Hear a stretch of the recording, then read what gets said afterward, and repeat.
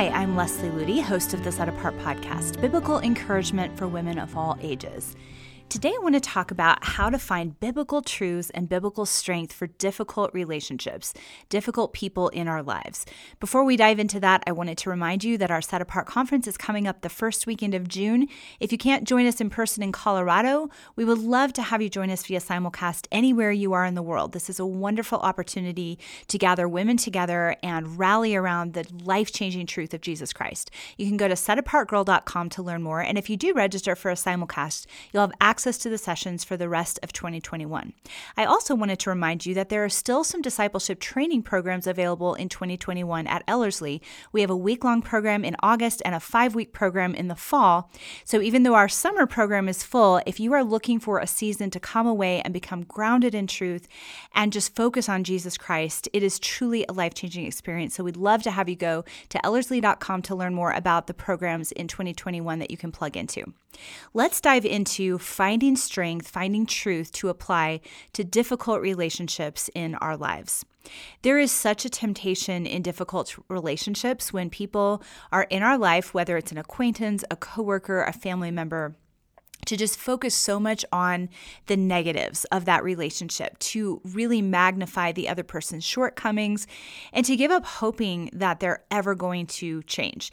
It's such a bait to respond to them the way that they treat us. I know for me that whenever I encounter someone who is just rude or insensitive, I am so tempted oftentimes to respond in the same spirit.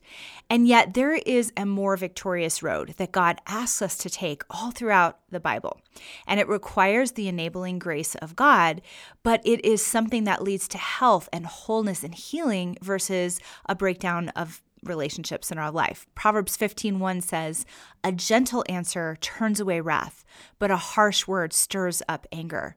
So many of times I have had a harsh reply or a rude reply on the edge of my lips, and God will remind me of this verse, and I'll choose to give a gentle answer instead. And it's so amazing how that can diffuse a situation that could easily spiral into a pretty heated discussion or a lot of tension. It's just amazing how when we respond in the Spirit of Christ, it takes the whole conversation or the whole encounter in a completely different direction, a much healthier direction.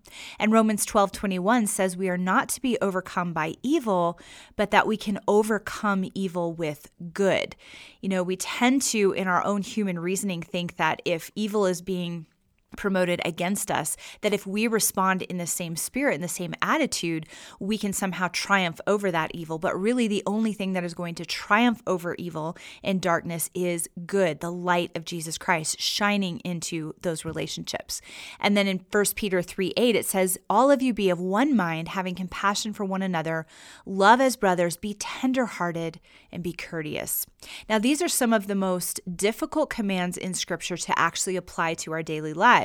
It's easier, I think, to apply a lot of the other bigger commandments of God to our daily lives, but when it comes to just everyday difficult relationships, these verses are very hard to live out. There was a book I read by Amy Carmichael where she talked a lot about how to deal with difficult relationships, and her insights were so powerful. She said this, "Is it not a strength to remember that when we feel our patience wearing thin, that patience towards others is a gift to be had? We can easily get to the end of our own sweetness of spirit, but not to the end of God's." One of my dear friends wrote these words, "Anoint mine eyes with eye salve, mighty Savior, as through this wonder world of thine I stray. Let not in my soul's gesture or behavior obstruct sweet glimpses of thyself today." And then she continues, "If we pray that prayer truly, we shall not by little acts of careless rudeness make it harder for others to see the Lord Jesus. And if anyone is inclined to think that rudeness and honesty run together, or politeness and insincerity, I will tell you what I have found. The strongest, bravest, truest people I ever knew were or are the most gentle-mannered. Good manners are not among the things that do not matter. Can we imagine our Lord Jesus ever being rude? Love looks upon the low things. Love is kind to common things, for love loves the unlovable." Wow, what a powerful powerful reminder to ever imagine the Lord Jesus ever being rude. That kind of answers a lot of questions about how we should be behaving in our daily lives. And yet, as I mentioned before, in order to have that gentleness of spirit that responds with gentleness and love instead of rudeness and anger when we encounter people who are acting that way, that requires the enabling grace of God. And as I've mentioned so many times on this podcast, grace is so much more than the hug of God or the favor of God. It's the enabling strength to live out what He calls us to live. He can do it through us. We cannot do it in our own strength. I have found that in our modern Christian culture, there is a false honesty that is oftentimes promoted in Christian circles, whether it's on social media or in small group discussions, where we have the idea sometimes that it is more spiritual to be raw and real with our frustrations and our emotions towards difficult people. And so it's actually seen as a good thing at times to vent our frustrations towards others on a social media platform or in a small group discussion. We're throwing other people under the bus. We're focusing on their negatives. We're focusing on how frustrated we are. And a lot of times when we do that, we're applauded by the Christian world that says, oh, thank you for your honesty. But that is not actually honorable honesty. That is not the kind of honesty that God calls us to.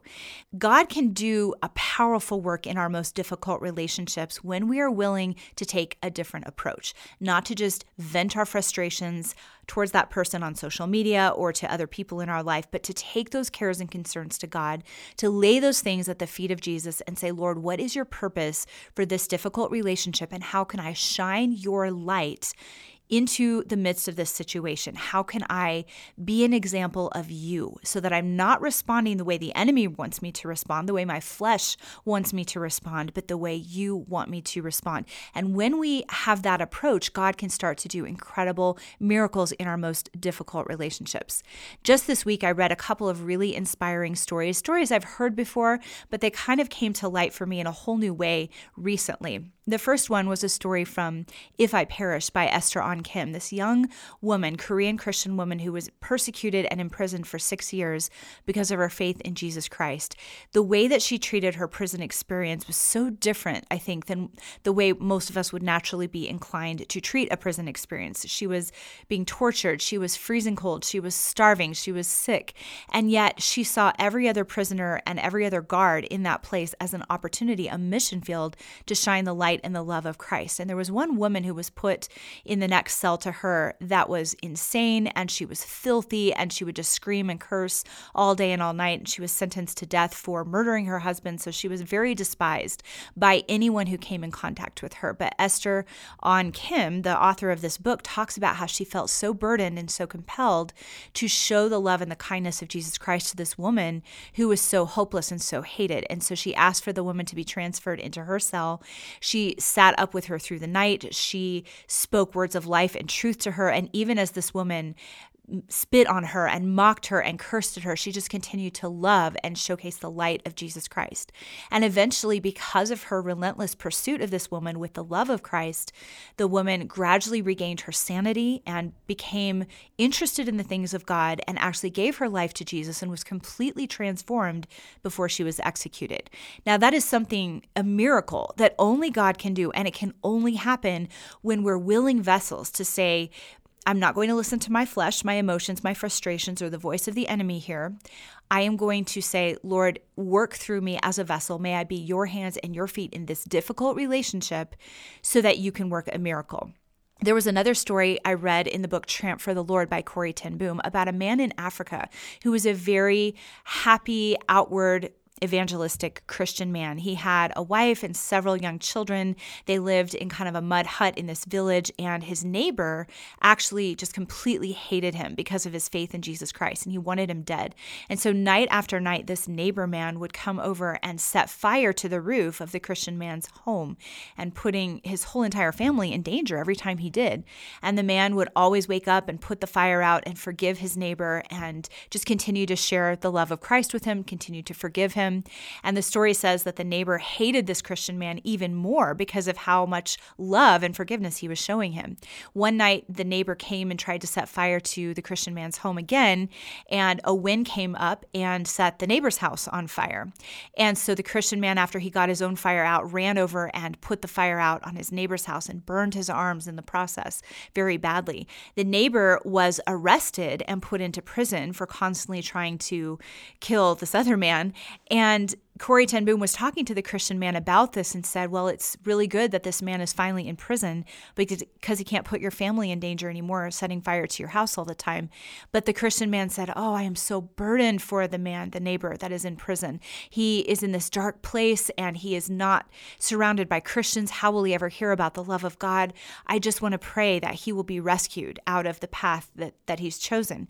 And Corrie ten Boom prayed with him, and she said she had never heard such a prayer that as the one that came from this Christian man on behalf of his neighbor. He loved this man. He was so burdened for his soul. He was so full of forgiveness. And he actually prayed that not only would his neighbor come to Jesus, but that someday they would be a team to share the gospel with others. And so eventually Corrie was able to go to the prison where the neighbor was being held and shared with him about the Christian man's prayer for him. And it so moved him and so convicted him that he gave his life to Jesus Christ. And he said, when I get out of here, I'm going to be a team with this Christian man, and we are going to share the gospel all around our village, our town, and the surrounding areas. And that's exactly what happened. So here was a man who had every reason to look at this neighbor as an enemy. And instead, he asked for the heart of God, the burden of God towards this man. And because of that, the man was rescued and they became a team for the gospel. Now, those are two very extreme circumstances. You may not be in a situation where you're in a prison cell next to an insane woman, and you may not be in a situation where a neighbor is setting fire to your house. But even through those extreme circumstances, the same principles can apply to our day-to-day difficult relationships. And the question we need to ask ourselves is this: am I seeing just a difficult relationship, someone who brings frustration into my life, or am I seeing a precious soul that Jesus died to save? When we have a difficult relationship in our life, there's an opportunity sitting right in front of us for us to participate in a work of God. And so often, though, we close off to that miraculous work that God wants to do because we're just focused on our own frustration and our own annoyance. I want to share two practical ways that I believe we can be victorious in our most difficult relationships. So whatever situation you're facing, a family member, a coworker, someone who's continually rude to you, someone who is hostile towards the gospel, who persecutes you because of your faith, here are two things that I believe we can apply that are from the Word of God that will usher in the power of God into any difficult relationship that we are facing. And the first one is to ask God for His burden of love toward that other person. In your own strength, there is no way that you can have this supernatural patience and grace and forgiveness for someone who is continually making your life difficult. But if you ask God for His burden of love, where you see the preciousness of the other person's soul and you see the opportunity, the desire that God has to rescue and redeem that person, you can actually become part of the miracle that God wants to do in that person's life. 1 Corinthians 13 talks about lasting eternal love, and it says that kind of love believes all things, hopes all things, and endures all things. And I think that is such an applicable verse for difficult relationships. So often that's where the enemy hits us first. We don't believe the person can ever change. We don't have hope that things can ever be any better. And we don't endure the difficulty of the relationship. We just want to get as far away from it as possible, or lash out in harshness and anger and rudeness towards the other person.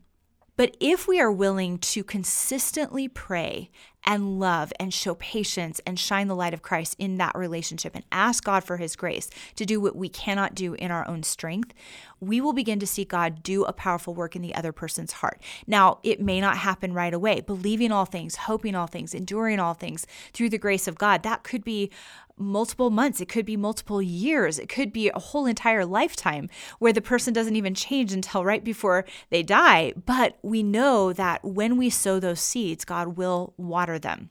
Corrie ten Boom has a very powerful story of forgiving a man who was in part responsible for the death of her sister in the concentration camp. She was speaking at a church after the war. This man came up to her and she recognized him as one of the cruelest guards in the concentration camp where she had been, where her sister had died. And he was extending his hand in friendship and talking about the forgiveness of God. And she said she physically could not lift her hand in friendship to him, but she prayed, she asked God, she said, Lord, I am willing to take the step if you flood me with your grace, your love, your forgiveness for this man. So she extended her hand mechanically. And as soon as she did, she felt this incredible warmth flow through her, this incredible love. And that is what the grace of God can do when we surrender and submit to it in those difficult relationships. Here's another really great quote from Amy Carmichael. She's talking about a verse in scripture that says, admonish the disorderly, soothe them of little soul, help the weak, and be long-suffering toward all. And here was her commentary on that verse. It is evident that there were unruly, lazy, and tiresome and weak people back then, just as there are now, and they were as trying to faith and to good temper then as they are now. There's nothing flabby in these directions about how to deal with them, but I have been saved from mistake by that gentle word, soothe them of little soul. Unruliness, unreasonableness, unmannerliness, even more than some things which may be worse, have a curious power to ruffle the spirit unless it dwells deep in the love of God. Isn't that so true? If we encounter someone who is unruly, unreasonable, unmannerly, we are so prone to be ruffled in spirit, to be shaken, and to just completely forget our Christian witness when we're encountering something like that. But if our soul dwells deep in the love of God and we say, Lord, I can't love as you love, but you can love through me, that is when we can fulfill the command that this verse is talking about, to soothe them of little soul, to help the weak, and to be long-suffering toward all. So ask God for his burden of love toward the person or people that are most difficult for you to be around in your life. Another key point is to point the other person to Jesus. All throughout this podcast, I brought up the scripture from John the Baptist, I must decrease, but he, meaning Jesus, must increase. The way that Jesus increases through our lives is when we take a step back, we get out of the way, we get self out of the way, and let the light of Jesus come shining through us. And it is so important in our relationships that we point other people to Jesus. We don't point them to ourselves. We don't jump into the battle in a fleshly way and say, okay, I'm going to go head to head with this person and see who can be the harshest and who can be the rudest and who can outsmart the other person. But Lord, I'm going to step out of the way and let you take over. Another key point with this is that when people are coming to us who are maybe not necessarily being rude, but being a drain. They're an energy drain on us and they're very needy. A lot of us have those kind of relationships in our lives.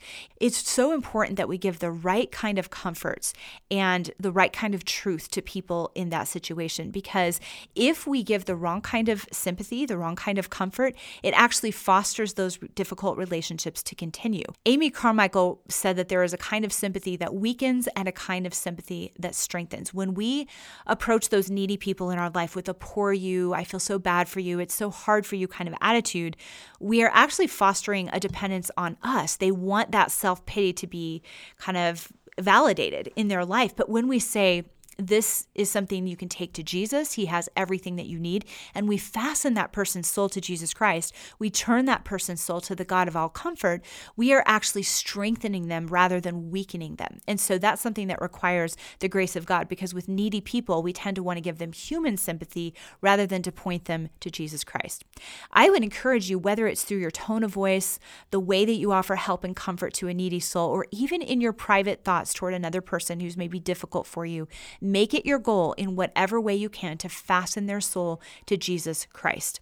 So we've talked about two key principles: asking God for his burden of love for that person, to see that precious soul that he sees and that amazing opportunity that he sees, and also to look for ways to constantly point that other person to Jesus Christ. Whether they're needy or they're frustrating, there is always a way to point them to Jesus Christ if we ask God to show us what that means in that specific situation.